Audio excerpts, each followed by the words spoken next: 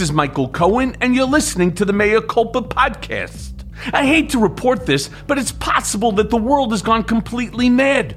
At least this week. Maybe next week will be better. But as of this moment, countries around the world are in a state of upheaval. In Pakistan, 33 million people have been displaced due to flooding.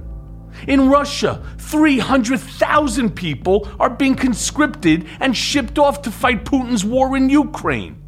And in Iran, women are risking their lives and burning their headscarves in protest after the so-called morality police murdered a 22-year-old woman in their custody. Iranians have taken to the street chanting death to the dictator, and at least 17 people have died in clashes with police.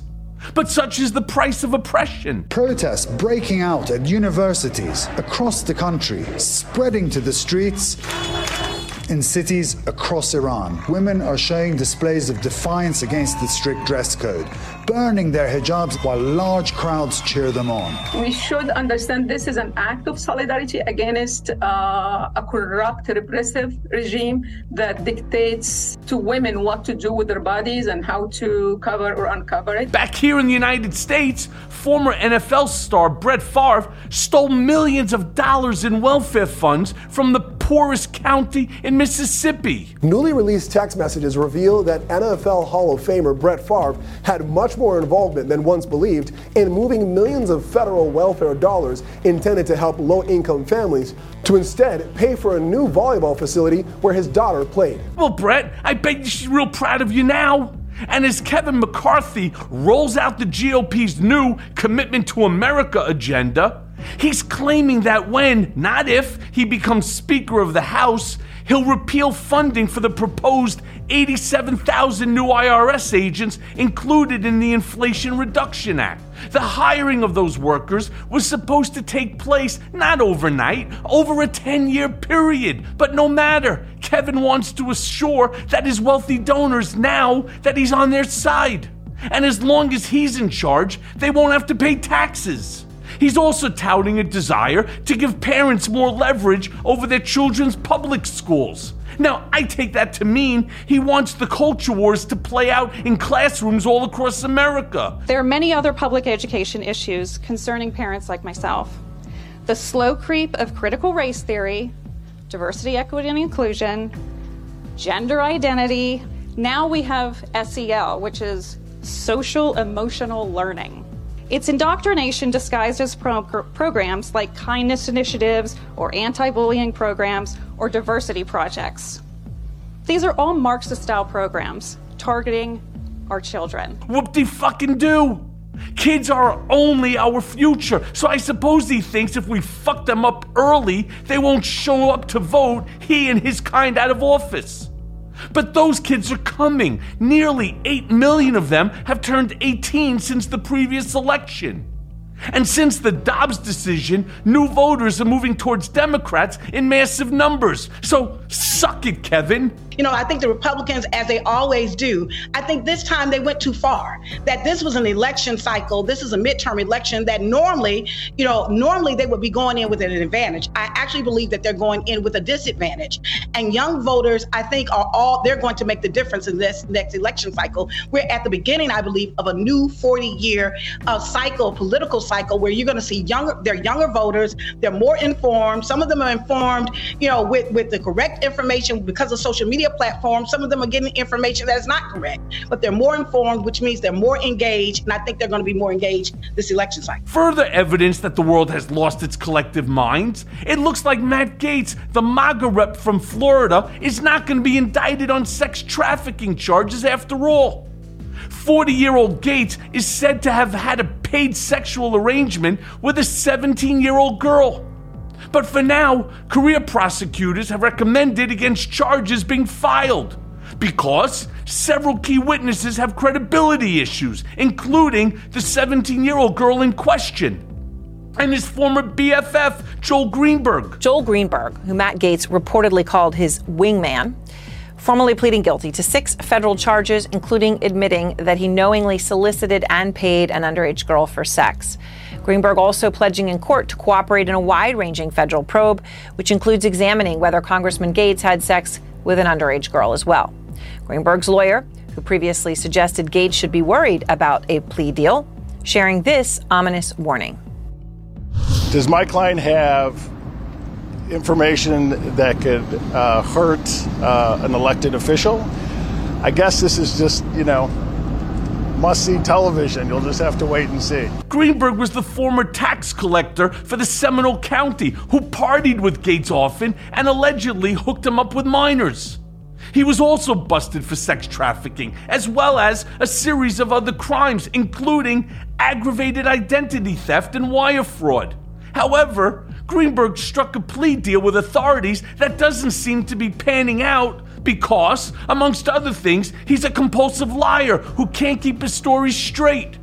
If new evidence emerges, Gates may still be charged, but for now, he's off the hook. Yeah, definitely. It is what you can prove. I mean, that's what a court of law is all about. I want to go even before we even got to an investigation stage, which is, why would this man take a 17-year-old anywhere? Can we just start at the genesis? He should not be, taking a 17-year-old anywhere. Legal issues are mounting for the Teflon Don, and it would appear that he's just about shit out of luck. Now, not that the MAGA morons and QAnon freak shows will even notice, but for the rest of us, playing along at home and tracking the lawlessness of the former president, rest assured, the end is near. But just for fun, let's do a quick rundown of all the cases he's currently fighting in courtrooms across the country. Last week, New York Attorney General Tish James laid a civil lawsuit at Trump's doorstep that will more than likely shut down the Trump Organization for once and for all. A business that he inherited from his father and bankrupted several times is now the legacy he leaves behind for his children. I mean, good job, Don. Following a comprehensive 3-year investigation by my office, including witnesses, interviews with more than 65 witnesses, and review of millions of documents that were submitted by Mr. Trump and others, I am announcing that today we are filing a lawsuit against Donald Trump for violating the law as part of his efforts to generate profits for himself, his family, his company. And next month, the Trump Organization goes on trial with the Manhattan District Attorney's Office for criminal tax fraud. But also expected is a wave of civil suits from hundreds of people seeking to hold the former president responsible for injuries and trauma inflicted upon them during the January 6th insurrection. At the end of the day, the whole country has been traumatized by January 6th. I mean, I'd like to see that lawsuit. One of the hallmarks of the American legal system is that anyone can file a lawsuit for any reason at any time. Appointing a special master in the Mar-a-Lago case is proving to be a real pain in the ass for the Donald and his crack team of sleazy lawyers.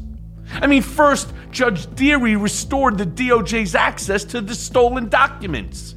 And now, Dearie's just knocking down their arguments one at a time. They argue the point, and they stay on point and make sure you stay on point until you're down on your knees, apologizing, begging for forgiveness. All right?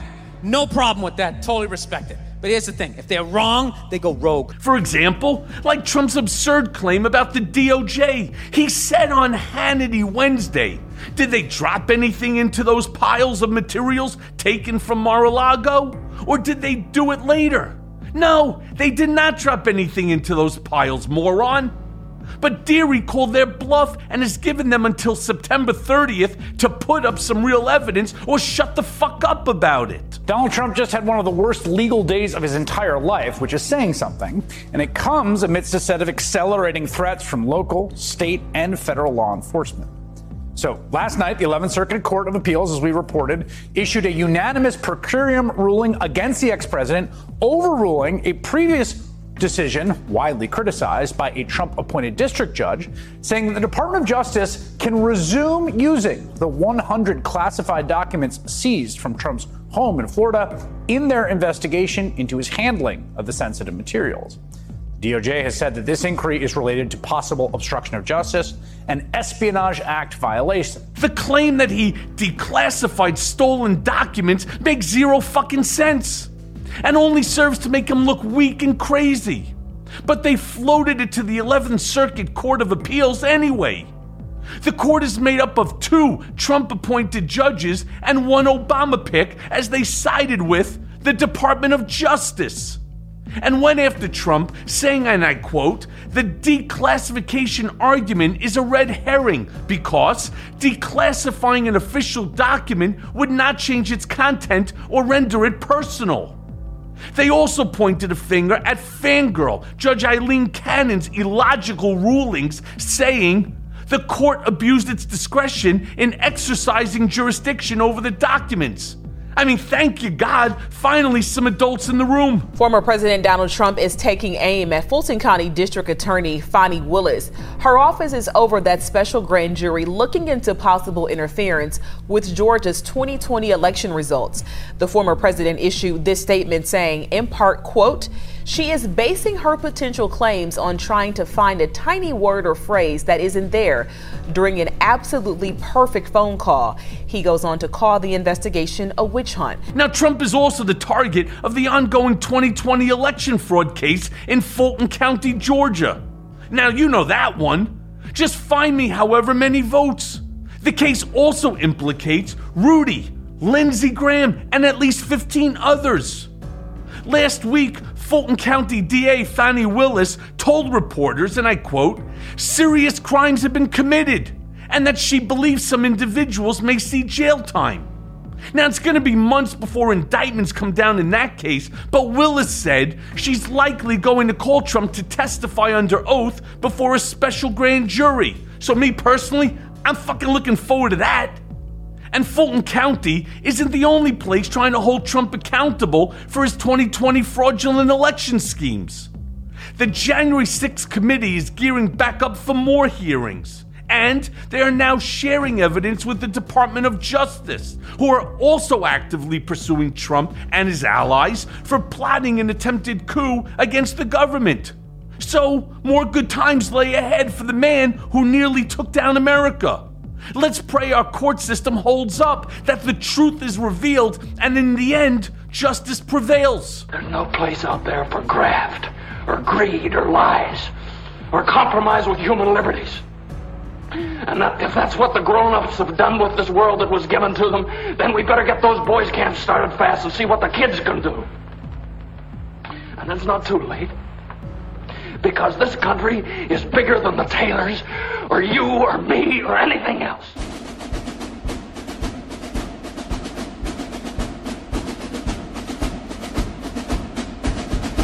And now for the main event. We are proud to welcome back to our show acclaimed author David Enrich. Enrich is the Business Investigators editor at the New York Times and the #1 best-selling author of Dark Towers. He previously was an editor and reporter at the Wall Street Journal. David has won numerous journalism awards, including the 2016 Gerald Loeb Award for feature writing. His first book, The Spider Network, How a Math Genius and Gang of Scheming Bankers Pulled Off One of the Greatest Scams in History. It was shortlisted for the Financial Times Business Book of the Year Award. So follow him on Twitter at David Enrich. And let's go now to that conversation. Okay, so David, first of all, let me congratulate you on your new book, Servants of the Damned, Giant Law Firms, Donald Trump, and the Corruption of Justice. It's startling and amazing. And you may know I have a new book coming out too, which seems to be validated by your book, by Jeffrey Berman's book, and it really talks about all of the corruption of the Department of Justice. So let's do this. Let's start by talking about what tipped you off to this story and about Jones Day in particular. What drew you to the subject matter? Yeah, well, I had been writing about big business and finance for a long time and kept being fascinated by the role that big corporate law firms were playing behind the scenes in all these business scandals. And had been, it had been interesting to see the way they kind of pulled the levers of power, including by kind of manipulating the media at times. And so that had kind of been lurking in the back of my mind. And then 2020 comes along, and Trump obviously is playing all sorts of games, trying to set expectations for a rigged election and warning about the perils of mail-in voting, things like that. And I was really surprised to see that behind some of those claims and behind, Trump himself and the Trump campaign itself was this very big, very prominent, very respectable law firm, Jones Day, which had this history going back to the 1800s in Cleveland. And, at first glance, is the last institution you would expect to see getting involved with Donald Trump. So I really started to dig into that and was quite surprised by what I found. And it was basically that this kind of proud, old, iconic corporate law firm had taken a very sharp right turn a couple of decades ago and had in recent years really embedded itself in conservative politics, and including by getting on the Trump bandwagon very early on, back in early 2015. And so I went from there. Look, I know Jones Day. They were obviously involved early on in the 2015, especially the 2016, when Trump ultimately became president. Let me ask you this as a follow-up, because Jones Day, as you note, fought to undermine Obamacare. Yep. They represented Russian oligarchs, big pharma, big tobacco, and they tried to flip the 2020 elections in at least one state. Now, perhaps the law firm isn't inherently evil, but at some point, something changed, and they became, who I suppose they are today. And would you say, that word would be corrupt?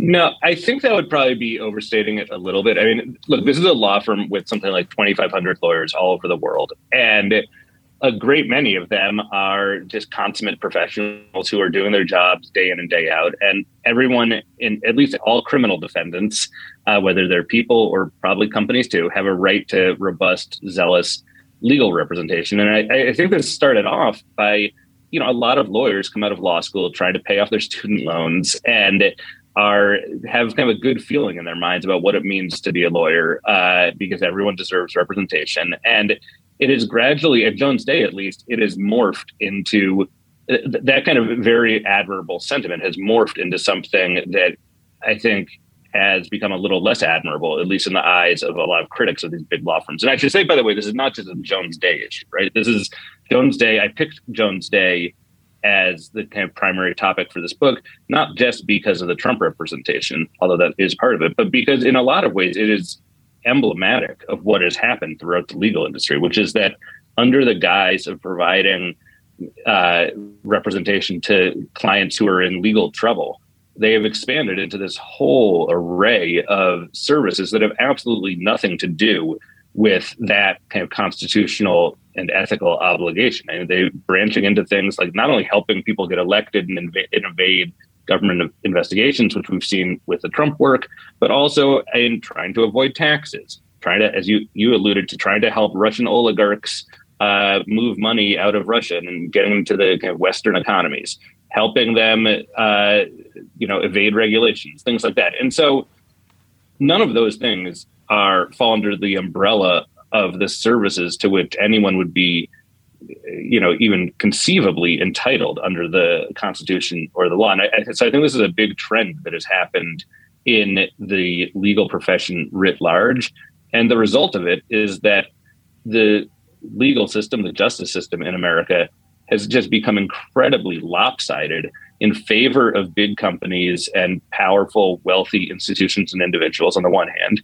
And on the other, really, that's been to the disadvantage of a great many people and small businesses and small law firms that don't have the money and resources to engage in a fight like this. Right. Now, in the book, I think you also tag, obviously, other law firms as well, like Paul Weiss, Skadden Arps, Baker McKenzie. I've been yelling from the mountaintops for a while now that one of the biggest problems that I see in our Department of Justice is the fact, and I'm basically parroting Judge Jed Rakoff when he talks about the inherent problems that exist in the prosecutor's offices. In my specific case, Southern District of New York. And one of the big problems that you have is that they're no longer prosecuting, which is their job, to determine if a law has been broken and to prosecute the case. That's not what they care about anymore. What they care about is their conviction rate. Mm-hmm. Why? The better their conviction rate, and somehow or another, every fucking one of them has like a 98% conviction rate, and they shove that right up your ass when you have a problem. Oh, I have a 98% conviction rate. If you think you'll be part of that 2%, good luck to you. But let me tell you, we're going to throw the book at you. We have all the, it's our ball, it's our ball field, it's our bat, it's our gloves, it's our everything. And you sit there and you're scratching your head, and then, you're speaking to your criminal defense attorney, and they're like, well, I'm going to need you to wire me $1 million by tomorrow. Otherwise, I can't represent you. And your head starts spinning, and the lawyer at the same time is saying that there's no sure answer. You're like, but I didn't do it. Well, the prosecutor doesn't give a flying fuck. He really doesn't. All he cares about is that conviction rate. Why? Well, in that way, when he's finished with his 2, 3, 4, 5 years of fucking over people's lives with a 98% percent conviction rate, where does he go? Lowenstein, Sandler, Paul Weiss, Skadden, Baker. In my specific case, they went to McDermott, Will, and Emery, Lowenstein, Sandler, Paul Weiss. One asshole even ended up over at whatchamacallit, oh God, one of these hedge funds. I'm blank. I keep blanking on their name, but I couldn't believe it. Guggenheim Partners. I mean, for what? For what? Because money. You shoved because you have a badge and a gun, and you sit there and you turn around and you put the squeeze on people. That's why Judge Jed Rakoff, I talk about this in my book, Revenge, ad nauseum. Judge Jed Rakoff, who I quote in several different parts of the book, one of the ideas he thought is you have to take prosecutors and judges, who are basically 1 or 2 floors apart from each other, out of the equation. If somebody is going to do a plea deal, what you need to do is bring in a third-party judge who's completely, unbiased in this case, right? That's what, assuming you could find that, but you bring in an unbiased judge to work the plea deal, not basically have some other asshole who sits there, and at the end of the day, you get screwed, you get thrown under the bus, and that's, I guess, one of the things that you see also. Yeah, well, in this. I actually kind of see the opposite side of the same coin, I think, which is that your experience and the experience of many other people who, as individuals, have been up against the Justice Department, and I think is like one set of experiences. But what I focus on more is the experience that big, powerful companies have in similar situations, and you will not be surprised to hear that it's a radically different experience. And the reason for that is that they are armed with they basically unlimited resources, especially compared to the Justice Department. And they can just afford to not only, protract and extend investigations and delay things, but they can also afford and are able to exploit connections that they have. And one of the things I was most startled by involving Jones Day was that, Jones Day, I think it's worth mentioning, had an extraordinary record of placing its senior people inside the Trump administration. And that was at the White House, but it was also in the upper echelons of the Justice Department. And so you can see clients of Jones Day, like Walmart is a really powerful example of this, I think. Walmart was under criminal investigation by the Justice Department and for distributing opioids all over the country with kind of reckless abandon. And and Jones Day gets hired as their defense lawyers. And what do? They go to the people that they had the previous Jones Day lawyers who are now at the top of the Justice Department, and essentially lobby them and push them to delay or weaken the investigation. And it worked. And so to me, this speaks your experience and the experience of other people like you on the one hand, and the experience of companies like Walmart on the other. It's really it's a really powerful juxtaposition, because it shows very vividly how lopsided and unbalanced the system of justice is when you have these giant law firms spending huge amounts of money and working their extensive networks of connections inside, in the Trump administration in that case. But I'm sure this is happening in Democratic administrations too. It's not fair. And I think it also really corrodes the perception of an impartial justice system and impartial judiciary, and that is really, really damaging. But I do want to say, because I spent quite a bit of time with Don McGahn, who was White House counsel. And I have to be honest with you. Of course, he's was a Jones Day partner. Have to be very honest with you. I always found him to be ethical. I always found him to be one of these guys that legitimately would tell Trump no. In fact, a lot of people turn around and say, oh, the reason that you're so angry with Donald is because, he didn't take you to Washington with him. Mm-hmm. And again, something I talk about in the book, it's not true. It's just another lie that somehow got promoted, and especially through the right-wing media, whether it be Fox, OAN, Newsmax. This was, one of the sycophants that were surrounding him said, just claim that he's a bitter former employee because you didn't take him. In fact, if you ask Don McGahn, he'll tell you, Donald wanted me to be directly under McGahn as assistant to White House General Counsel. Pretty big position, right? That's not what I wanted. I had my son who was graduating high school, my daughter graduating college, my wife. I lived in D.C. for 4 years. I didn't want to live there. On top of that, I had other ideas, and I got the exact position that I wanted. There was nothing wrong with being, personal attorney to the President of the United States of America. Now, the fact that it happens to be Donald Trump does make it a despicable job. But Don McGahn, on many occasions, and I saw it, would turn around and say to Donald, "Can't do this. Yeah, I won't do it." And I think there was no great love between the two. I totally agree with that, and I think that's a really important point. And just to be 100% clear, I'm not right now or in the book accusing Don McGahn of any ethical lapses. I think the rap on McGahn is and I never said that you did, David. Yeah, no, I know. I just want I am trying to be extremely fair here and careful as well. And but look, the rap on McGahn is kind of the opposite of that, is that he was an extremely effective, at first while he was working on the Trump campaign before he went to the White House, he was extremely effective at cementing or giving Trump an injection of credibility and respectability in the mainstream conservative movement, where Trump really lacked that credibility. And McGahn and Jones Day, and it helped him draw up a list of federal judges that he would pick from that Trump later publicly announced, which really, and Mitch McConnell has said that was the single biggest moment in getting the conservative movement behind the Trump candidacy. And then once in the White House, Trump had basically delegated all of the authority of selecting judicial nominees to McGahn. And McGahn worked with great efficiency and effectiveness to implement that. And he, completely reconstituted the federal judiciary. And there's nothing unethical about that. People can, disagree about kind of the judicial philosophy he used and the judges he picked and things like that. But there is absolutely no denying that McGahn was enormously successful in changing not just the Supreme Court, but all sorts of lower federal courts as well. And those are changes that might be the biggest legacy of the Trump administration. Yes, except for, again, the individuals that they put on both the federal bench and the Supreme Court.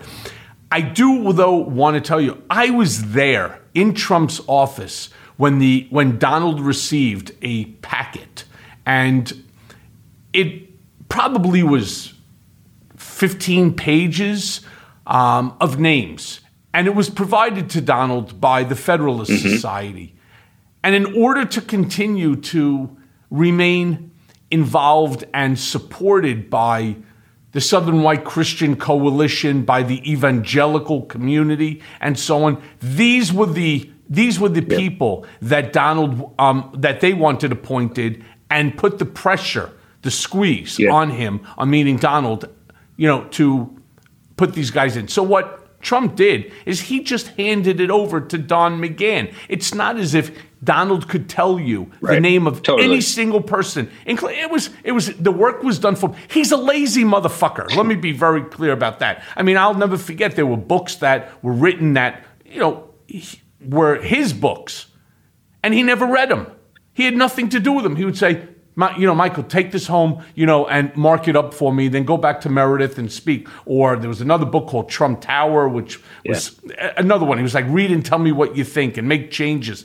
Even though it wasn't any of ours, it was a third-party journalist. Yeah. The point is, what ends up happening is he gets this packet, he gives it to Don McGahn, and Don McGahn, in this specific case, followed the directions of the Fuhrer himself, which is you get these people, as many of them as you possibly can, appointed to the federal bench. Yeah. And that's a real problem, because many of these people have no qualifications. Just look at what's going on with Judge Eileen Connor. Yeah. No qualification. A moron. Any first-year law student can tell you that what she did, that her decision in the Mar-a-Lago documents and the raid is inaccurate. Yeah, it's certainly a very bizarre role that very few people seem to understand. But let me just go back to the Federalist Society thing, because the interplay between the Federalist Society and Jones Day is really extensive. And I think, and I don't have any doubt that 15-page packet did indeed arrive on Trump's desk. But Jones Day and the Federalist Society worked together over a period of many months to draw up this list of judges. And there were Jones Day lawyers, not just McGahn, others as well, who were spending their time vetting potential judicial nominees, reading all their opinions, doing kind of the background research, the Oppo research on them. And so this was a really hand-in-hand operation that, and McGahn, of course, McGahn and many other of the most people at Jones Day are all loyal and very proud members of the Federalist Society. And so this is not something that just kind of sprang out of nowhere. This was something that was very deliberate, that McGahn perceived Trump very early on. I think in early 2015, one of the attractions of working for him was that he had this kind of disdain for the Washington establishment. His message seemed to be resonating with Republican primary voters, but he also was not really burdened with strong views on the major issues of the day. And McGahn felt very intensely about moving the country's courts to the right and also dismantling kind of the federal regulatory state. And I think he perceived Trump as basically a little bit of an empty vessel that he could use to kind of carry out the agenda that McGahn and his friends and allies at the Federalist Society really valued. And so I think it was a very kind of symbiotic relationship that carried on for years. And again, and as you've said, this is something that, these judges, we are seeing on a very regular basis, their decisions and their philosophies playing out in a very real way, not just with Trump investigations, but like a whole broad swath of the American economy and American society and American politics. And that's going to keep happening for like a generation or more to come, I think. It wasn't just Don McGahn that, as the FBI agents that I've had on the show, like a Malcolm Nance, characterized Donald as a useful idiot. McGahn saw him exactly the same way, as did the Federalist Society, as did the evangelical community. They realized he's a fucking buffoon, but he's a buffoon that they could take advantage of. All the evangelicals wanted is the overturning of Roe v. Wade. And so they were willing to back Donald, as opposed to, for example, say Hillary, because they knew that Roe v. Wade would never get passed and that the Supreme Court nominees of the Federalist Society wouldn't have a chance of being nominated by someone like Hillary or by Joe Biden and so on. And so they went with, they held their nose and then they went for it. And they went for it and they overturned 50 years. But the part that I found stunning, which is, revealed in your book, is how much money Jones Day received from this, as you referred to it, this symbiotic relationship. It is not symbiotic. This was a cash cow.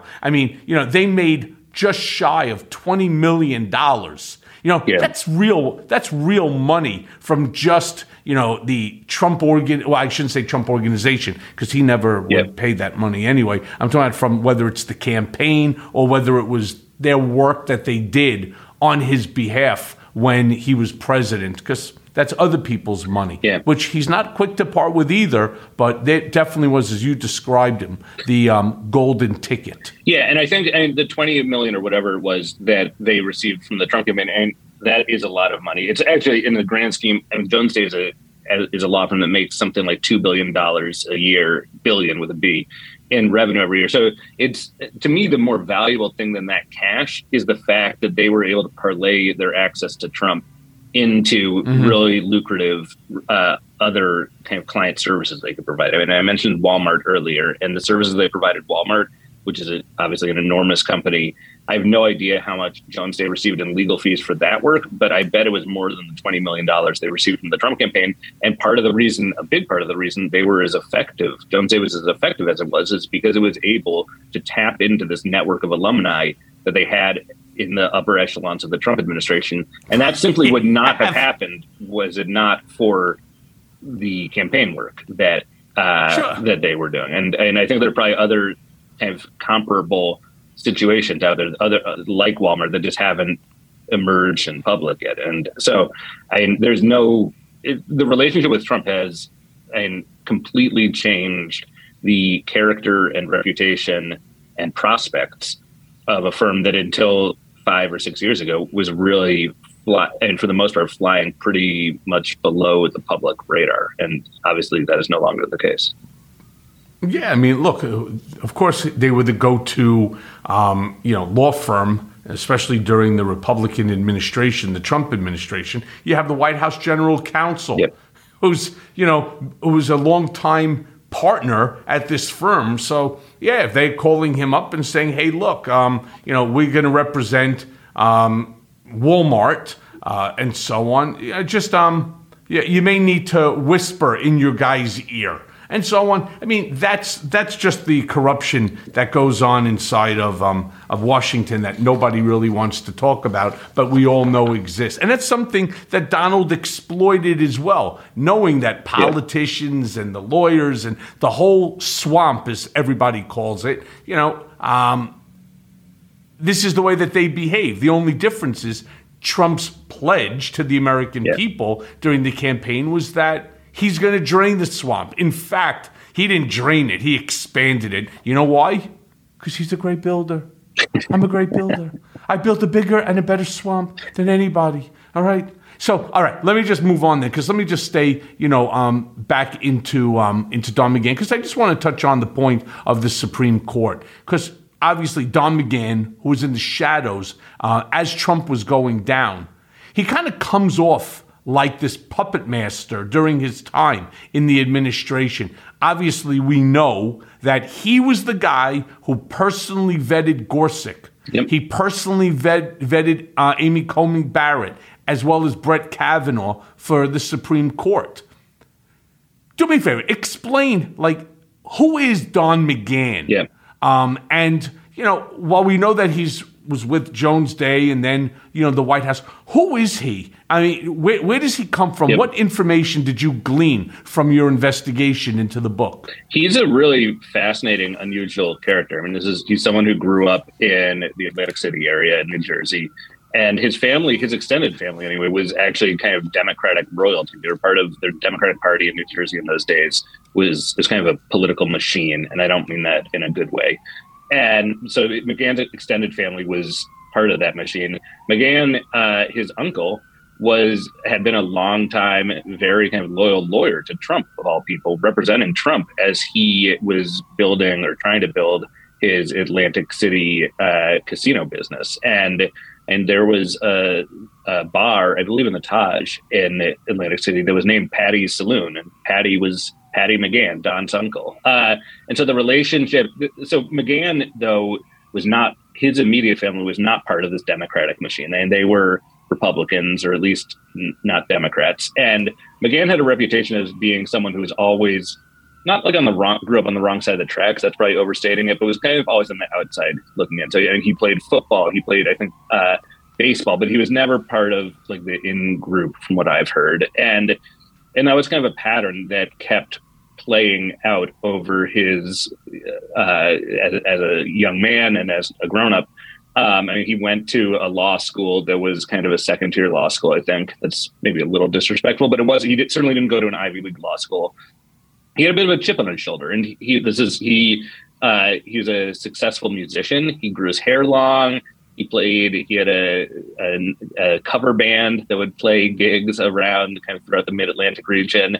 He would dress up in bright orange like spandex to go on stage. And so this is someone who was not, you would not think of this person as a kind of hardline ideologue. And yet that is what he had become. And I think he was radicalized, like a lot of other Republicans were, by the experience of watching the Bork Supreme Court confirmation hearings, which I think a lot of conservatives viewed as just a respected federal judge getting completely railroaded by terrible Democrats. And so McGahn, by the time he was entering the workforce after law school, was a very, he really thought that the liberal establishment was out of control, and he wanted to fight against that. And he became a lawyer at the law firm Patton Boggs, which is a big DC powerhouse.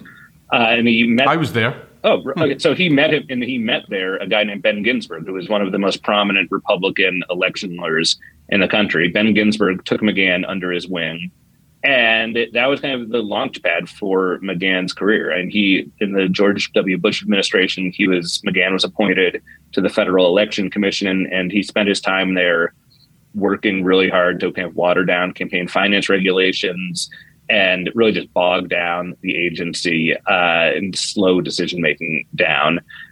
He emerged from that as kind of a hero on the right, especially to people like Mitch McConnell, who was a fierce opponent of campaign spending restrictions.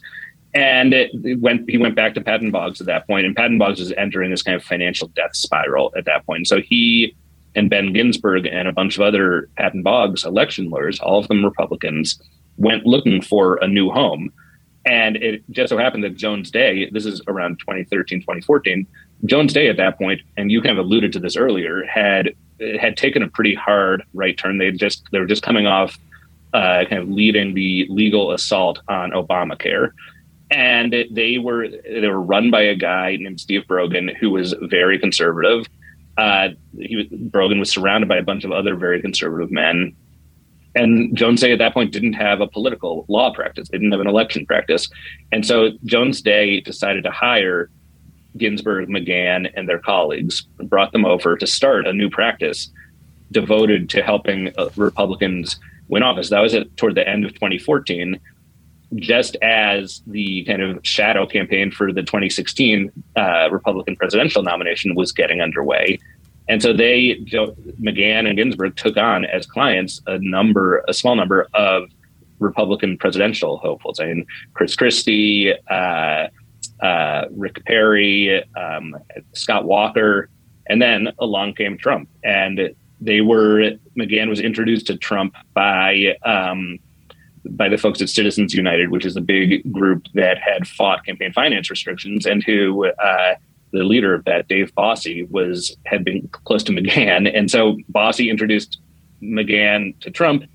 They hit it off, and the rest is history. Yeah. Well, it wasn't just, believe it or not, it wasn't just Dave Bossie, though he is the one that recommended him, but Cleta Mitchell was involved in that decision as well. Because I believe that Don McGahn had quite extensive knowledge in the Federal Election Committee, the Commission, the FEC. Yep. And going back to 2011, you may remember, it was kind of a stunt. I took Trump 727 to Iowa. And, obviously there was advance notice that I was coming. I came by myself in Trump 727. I come off, there's a whole slew of reporters waiting for me on the tarmac, and I had all sorts of meetings set up to meet with the chair heads, and Mr. Cohen, what are you doing here? So I said, I came to learn about the first, in-state caucus and so on, as Trump is, contemplating, a possible run and so on. Well, then they asked me, why did you take his 727? And I responded, because he wouldn't let me use the 757. And that, of course, became a big thing. But, we ended up having a problem. Right. Cleta Mitchell, who I think at the time was with Foley Lardner, she went ahead and she handled it. But she knew Don McGahn, I believe, quite well. Yep. And when Bossie recommended and somehow or another, Cleta became involved, and he said, what do you think? Oh, he's a fabulous lawyer. He would be great. And he was running the campaign, as a lawyer, which there's a lot of problems. But I will tell you this, I give Don McGahn a lot of credit. He did what so many people could not do, and to this day still refuse to do. And that's to acknowledge that Trump's a fucking moron, that everybody that's around him, myself included, gets thrown under the bus. Yep. He's a guy who doesn't care about anyone. He only cares about himself. And so, good for Don McGahn when he, I believe, resigned sometime in 2019. Yeah, it was right after Kavanaugh got confirmed, so the end of 2018. Yeah, at the end of 2018, then he turned around and he said, I just can't, I can't do this, anymore.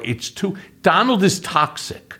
So as I'm sure he wanted, I forget what it was. What did he want McGahn to do? It was something he wanted to fire him. He wanted to fire Mueller was the thing that really, and McGahn, you're right. And McGahn was very, I think, alarmed about the fact that McGahn was increasingly worried that he would be in legal peril of his own. And that, obviously, you know this better than anyone. As a lawyer, that is the last place you want to find yourself, right? And look at all the people. Look at all the people right now, David. 100%. Whose lives Donald fucked. Forget mine, right?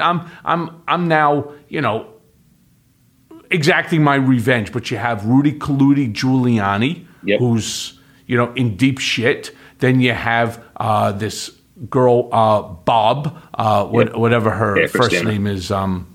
Christina Bobb. You have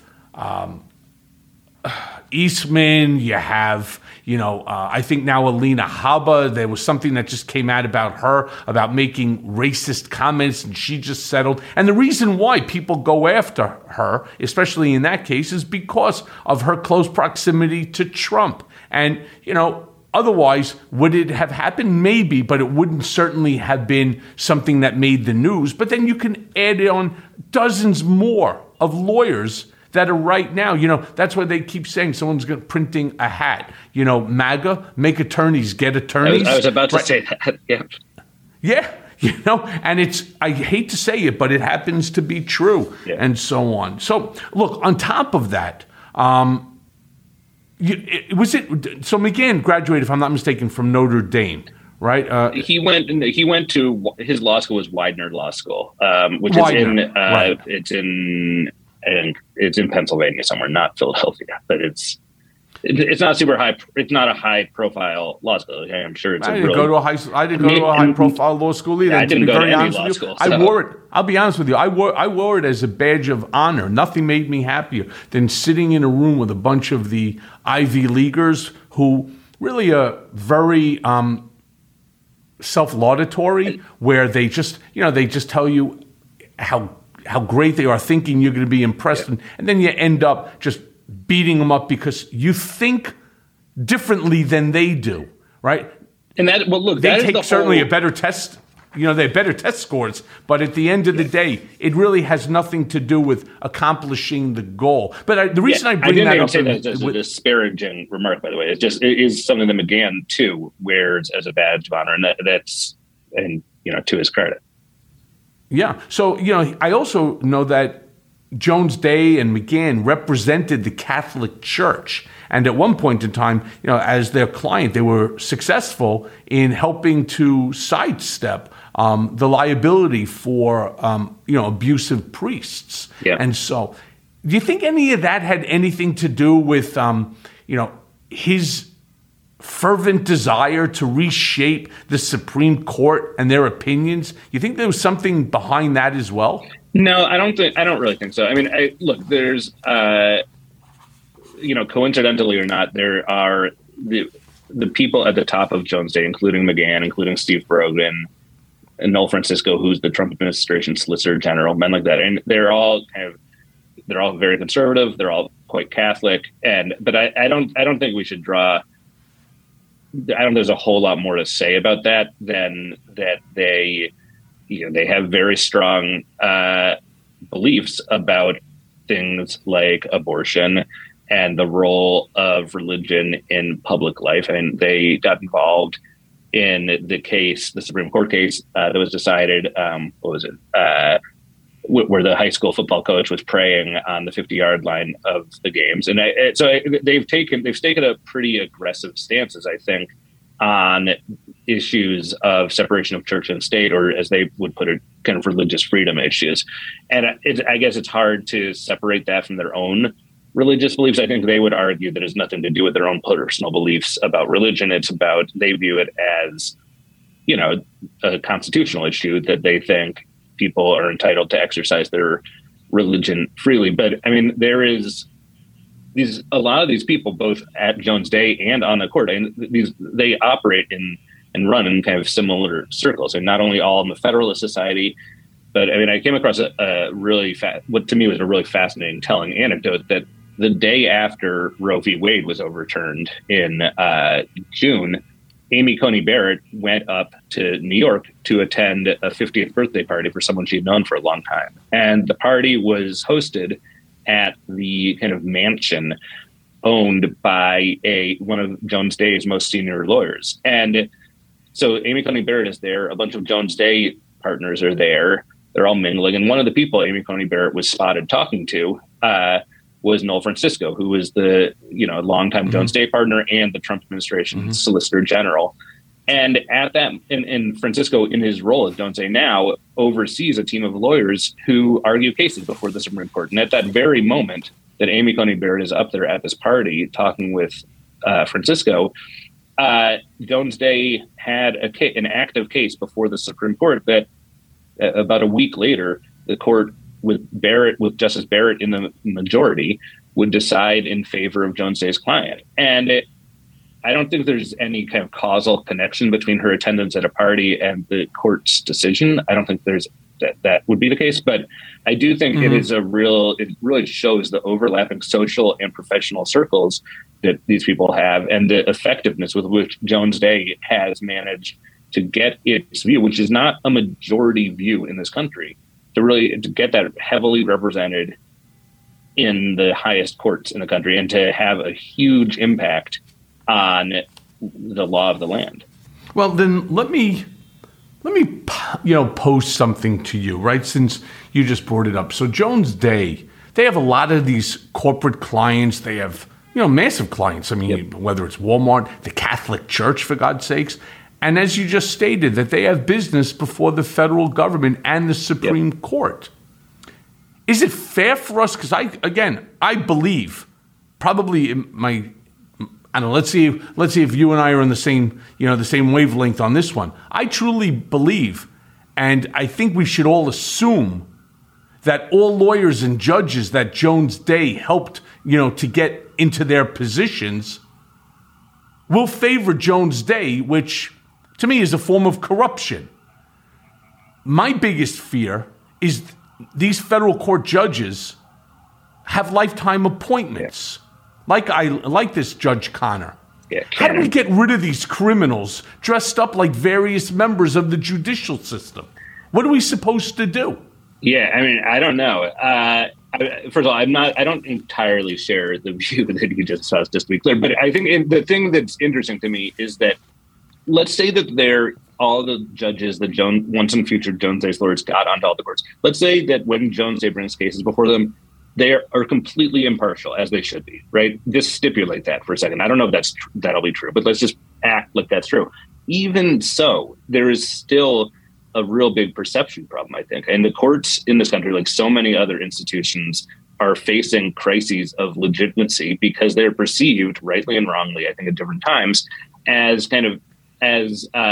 appendages of the political parties that help them get power. And that's really, really bad. And it's really damaging to our government and the faith that the American people have in the government. And I think having a single law firm that wields such enormous power, not only in a particular administration, but now having helped place all these judges on the federal bench all over the country, I think there is a real risk that poses, if nothing else, a real kind of perception problem that adds to this notion that the judiciary is not as independent and as impartial as you would want it to be. And I think that's a really sad day for American democracy. Let me say, I agree with you, right? Which is that not all judges that are appointed are corrupt, and they're not favoring the party that put them into power. We've actually seen that with some of the cases that Trump brought. I mean, he's 0 for 16, right? And so clearly, but you bring up the better point, which is, okay, it's not all of them, but even if 1%, it changes the perception of American jurisprudence. It changes the perception that, look, like what I did with my lawyer, Petrillo. The guy was the head of the criminal division for the Southern District of New York. That's the reason I took him, right? I didn't take him for any other reason other than the perception that he had relationships there, and we could find out what the hell they were looking for. In fact, not only did they not tell him, when they ultimately told him on a Friday night, 5:30 p.m., I had till Monday to come in and plead guilty before Judge Pauley, William H. Pauley III, or an 80-page indictment was going out that was going to include my wife. So yeah, I do believe that Pauley was part of the corrupt system. I absolutely do, and I write about it in this book, that's coming out. So that's the problem. If the perception is one way, right, and it goes that way, how could you not just put one and one together and say, look, this has to be it, because the charges that were levied against me were just inaccurate, other than the Stormy Daniels payment. And the judge knew it. And that's the part that angers me the most. It's really why I wrote Revenge, because I don't ever want to see what happened to me, a corrupt and immoral, orange-crusted Mandarin fucking Mussolini goes ahead, right, weaponizes the Justice Department with this scumbag, Bill Barr, and they violate a U.S. citizen's constitutional rights, including imprisonment, and getting away with it. I don't ever want to see that happen to anyone else ever again. Listen, I'm finished. I did my time. Now I'm just getting rid of, supervised release, which is very little, but I still want it gone. My point is, this never should have happened. And what it does is it erodes our confidence in the Justice Department. When someone like my father, who's a Holocaust survivor, came to this country, loves this country, probably more than natural-born citizens, because he fought to be here, survived atrocities to be here. When my father turns around and says something to me like, the United States is not what it used to be. We may be a country of laws, but there's no justice. That breaks my heart.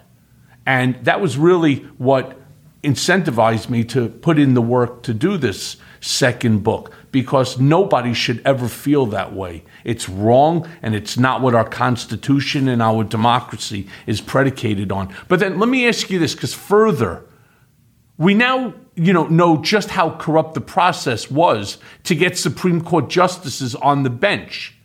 Can this information be used to force them out, to somehow, reshape the court back into a legitimate institution that's predicated on fair play and the rule of law?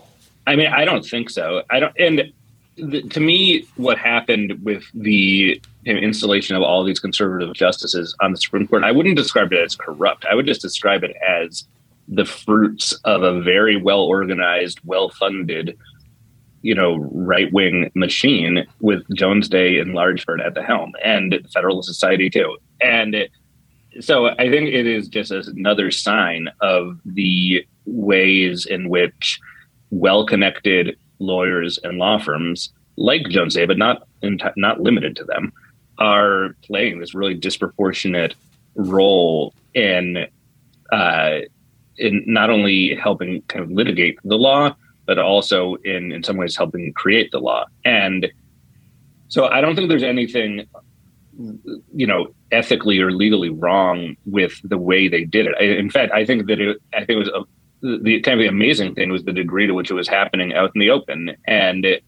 everyone could see the number of people that Jones Day had in the White House counsel's office. It wasn't just McGahn, right? McGahn brought in probably 8 or 10 other lawyers from Jones Day into the White House counsel's office. And one of the big jobs they had was judge selection. Everyone that McGahn had, not just from Jones Day, but from elsewhere in the White House counsel's office with him, was a Federalist Society member. And this is out in the open, and you could see it happening in real time. And I think one of the things I've tried to do in my book is explain how it is that we got to a place where law firms and lawyers who are, we hold up in this kind of hallowed ground as officers of the court and public spirited, have gotten into a place where they are doing things that are so overtly political and so overtly, and they're looking out, they're trying to use the law as a weapon to exploit, to serve often their own political interests. And I just think it's a really remarkable trend. It's dangerous. Yeah. It's dangerous. So look, that was a headline, but it also poses a really good question. The law firm Jones Day was obviously extremely crucial to Trump's presidency. How much responsibility do you think that the firm bears, for his legacy? I mean, considering that in 4 years' time in which Jones Day were pulling the strings, the United States almost succumbed to a political coup. Now, their office is not too far, and from the roof over there, from their windows, you could actually see the coup going on.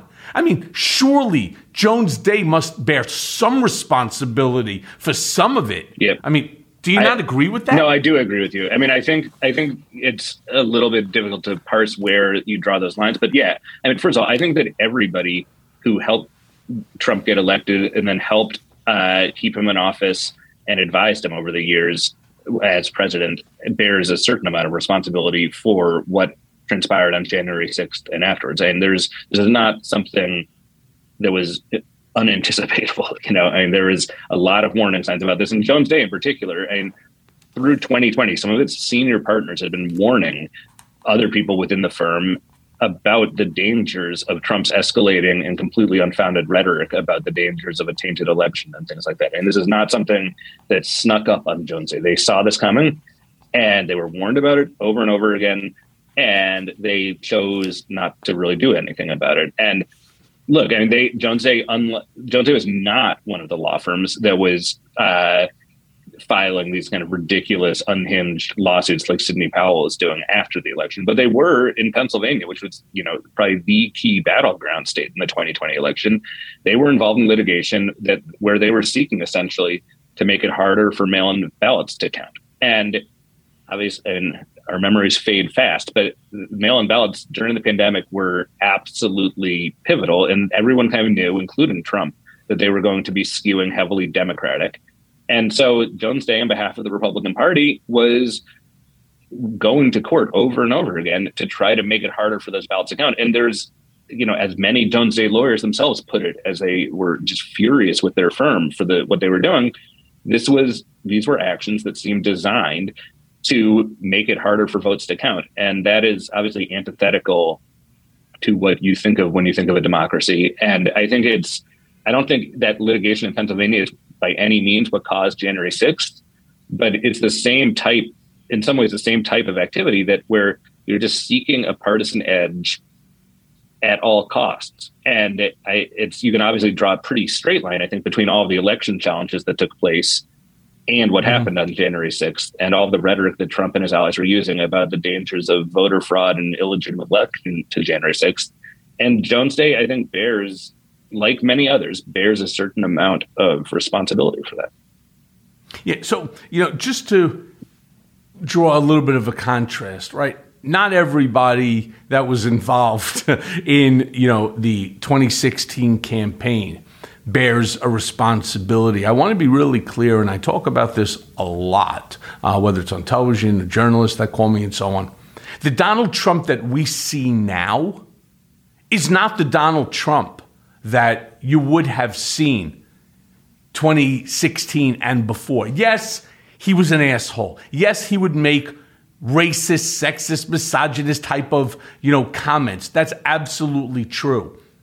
But Donald Trump, once he tasted power and that started when he became president-elect.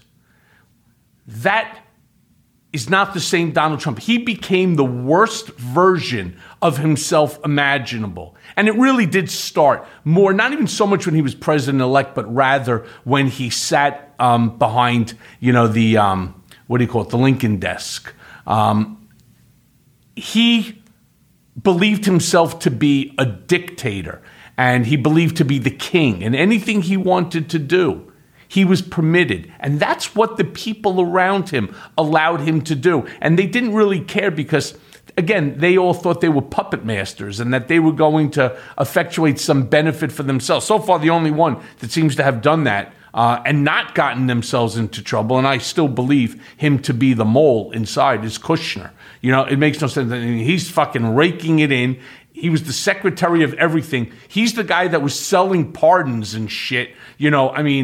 I don't care what anybody says. It just doesn't make any sense. But he's not the same louse that he was previously. He was always an asshole. But this is on a whole different level. He was an asshole in this myopic real estate world, not on the worldwide stage. So let me ask you. Well, go ahead.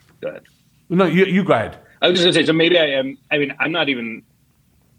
It's fine. Like, there's at the very least, anyone involved in the 2020 election, when it very quickly and early on became clear that the rhetoric Trump was using was not only false, but it was also in some cases dangerous, I think bears some responsibility. And I think maybe reasonable people can disagree about the culpability of earlier stuff.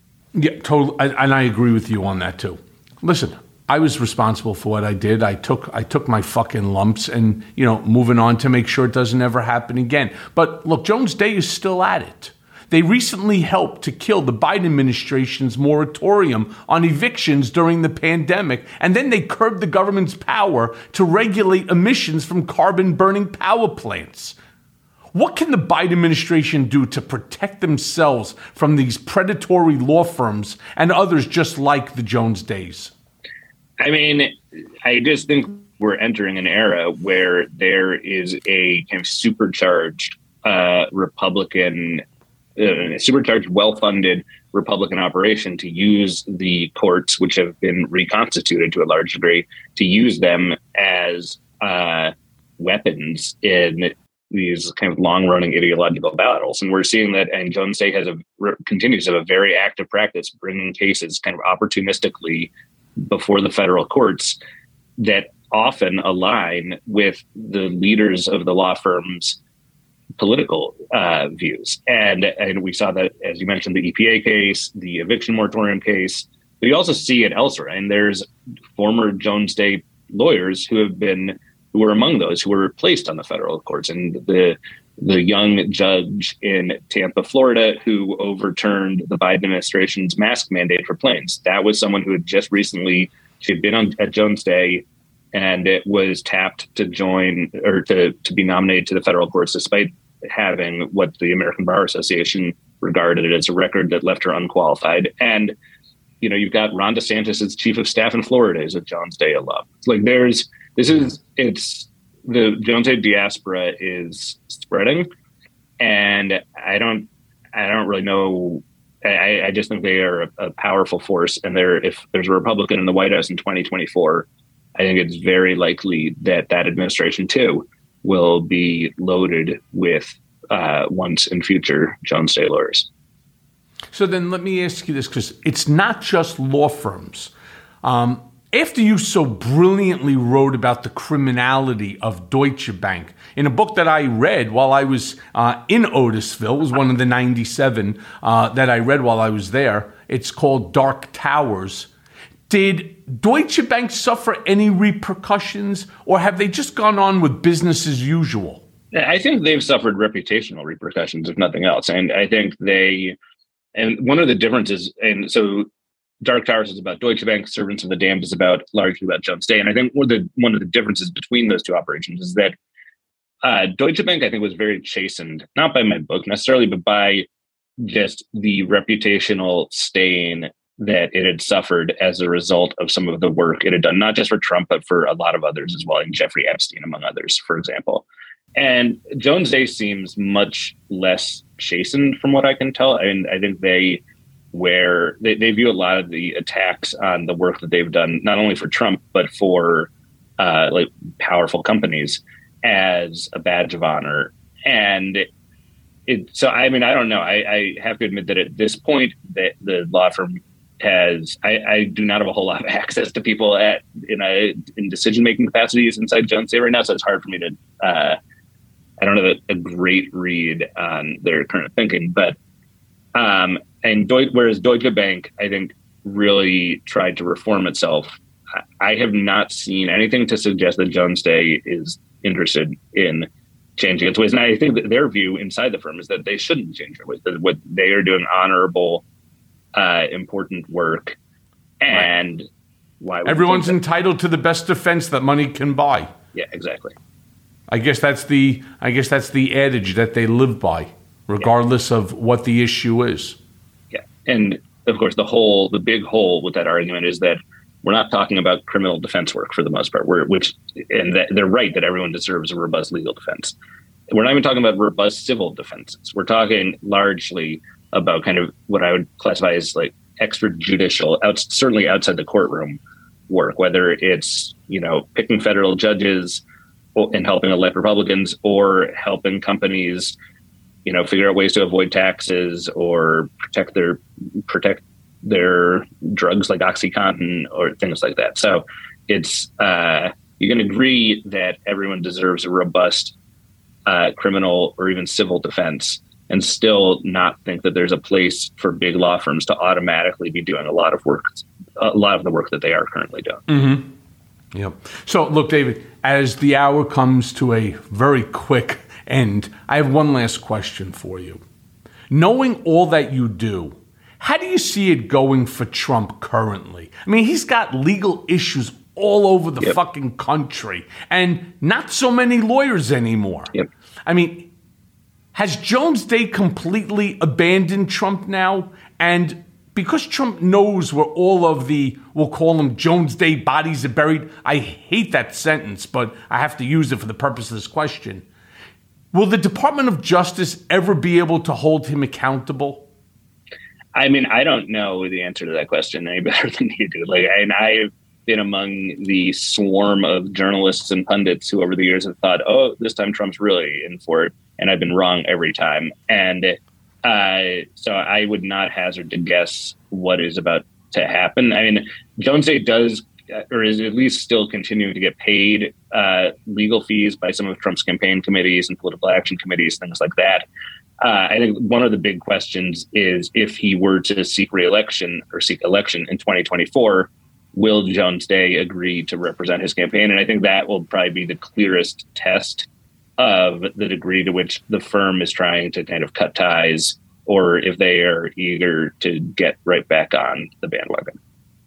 Yeah, I'm not sure that they would cut ties with him. It's I don't know. We'll see. For some lawyer, it's some big bonus come, December 31. Obviously, campaigns should be permitted. It's just that he's such a despicable human being. We know that he was involved in the January 6th insurrection. We know that he stole documents, from the White House. We know that he lied and made claims. That's another lawyer, that's in trouble as well, the one who signed that affidavit.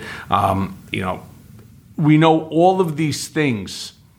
Should they turn around and say that we don't want to represent him? And then if, in fact, that it's not them, their feeling may be, well, then somebody else will do it. I know that's exactly right. So then why shouldn't it be us? I believe everyone, whether it's the businesses of the world, whether it's the banks, whether it's the law firms, it's all, including our politicians, many of them, they're all profit motivated. And that's the big problem. There's another book that I read while I was there, Dark Money. It's a real problem. Yep. The dark money that comes into the campaigns, to presidential, inaugural committees. That's another case that's going on right now, too. The one with Tom Barrack involved in it. That Stephanie Winston Wolkoff ended up bringing to the forefront. It's a real problem because this dark money, the intent, it's only really two reasons why you give, well, maybe three.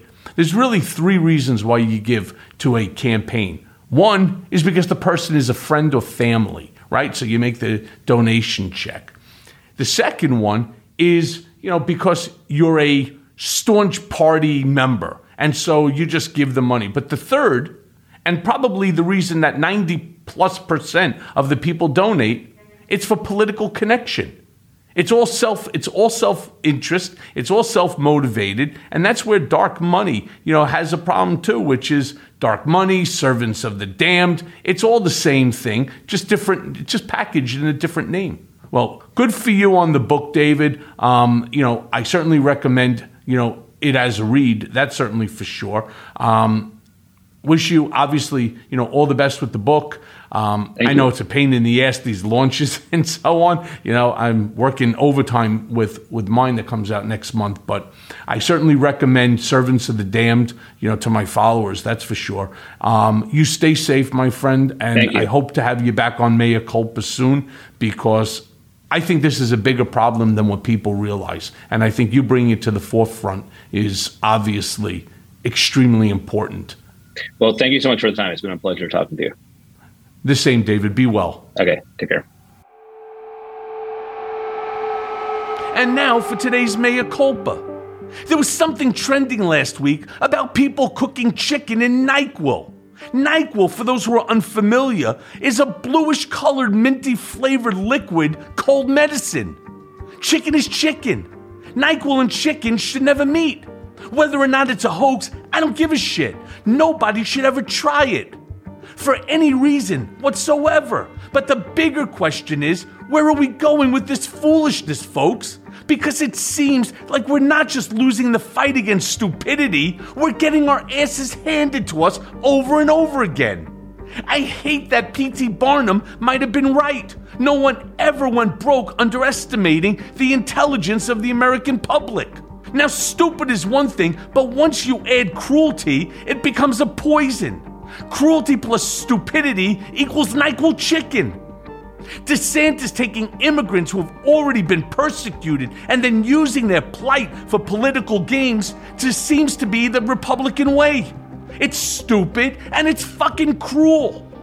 Now I look at Herschel Walker in Georgia and I feel like he's also a victim of the GOP. He's arguably their worst candidate running. Now, whether or not Walker knows that the Republicans are exploiting him is unclear.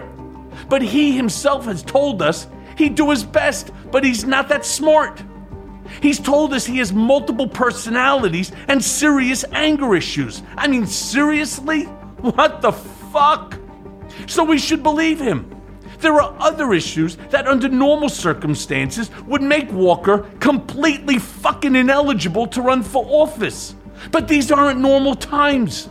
Republicans and Trump, who handpicked Walker to run for the Senate, they don't care. They don't give a shit. He's a black celebrity with a nice smile, and they're hoping that all it will take to beat the brilliant incumbent Raphael Warnock is Walker. I mean, sad to say, but Walker is a puppet. Who wins or loses will never govern, but you better know he'll be left holding the bag when his masters need a scapegoat. Now, interestingly enough, Warnock has expressed concern for his opponent too. He knows what time it is, but he's a leader who sees a path forward for Georgia. When Warnock wins this race, and I certainly pray that he does, he will be winning for Walker too. Though Walker might not see it that way. I mean, not yet anyway. Warnock has an excellent record in Congress and no personal or professional baggage. Yet, the two men are running neck and neck in the polls. Now, someone has to fucking tell me, how is that even possible? Because too many white Republicans in Georgia don't like black people that they can't manipulate. Both Walker and Warnock came from difficult backgrounds. Warnock grew up one of 11 kids in a Savannah public housing project. He then graduated cum laude from Morehouse College, earned his doctorate in theology, and became a senior pastor at the famous Ebenezer Baptist Church in Atlanta, where Martin Luther King used to preach. He's a middle-left Democrat that fought hard for education, for health care, and voters' rights. Now, Walker is a Hall of Fame football player, beloved in Georgia, and also a former contestant on Celebrity Apprentice. But for the last 4 decades, his life has been one giant, long-ass scandal. And regardless of the facts, too many people will vote for a party rather than an individual. They'll go with the NyQuil chicken because it's trending. So wake the fuck up, Georgia, and keep Raphael Warnock working for you. I can say honestly, he really is the best man for the job. And thanks for listening. Mea Culpa is brought to you by Audio Up, Midas Touch, and LSJ Media. Written by Jimmy Jelinek and Paula Killen. Our editor and managing producer is Lisa Orkin. Our executive producers are Jared Gustad, Jimmy Jelinek, and myself, Michael Cohen, along with Phil Alberstadt. It may be a new day politically, but nowadays the landscape is more confusing than ever. Donald Trump may have lost the battle for the presidency, but in many ways, Trumpism is still winning the war on the state and local level. Mea Culpa is here to help guide you through the wilderness and keep you informed. And let's face it, we all want Trump, Rudy, and the rest of these seditious traitors to see justice. And folks, I promise you, it's coming. So stay tuned as I guide you through the twists and turns of the criminal process that will ultimately see them behind bars. Mea Culpa, nothing but the truth.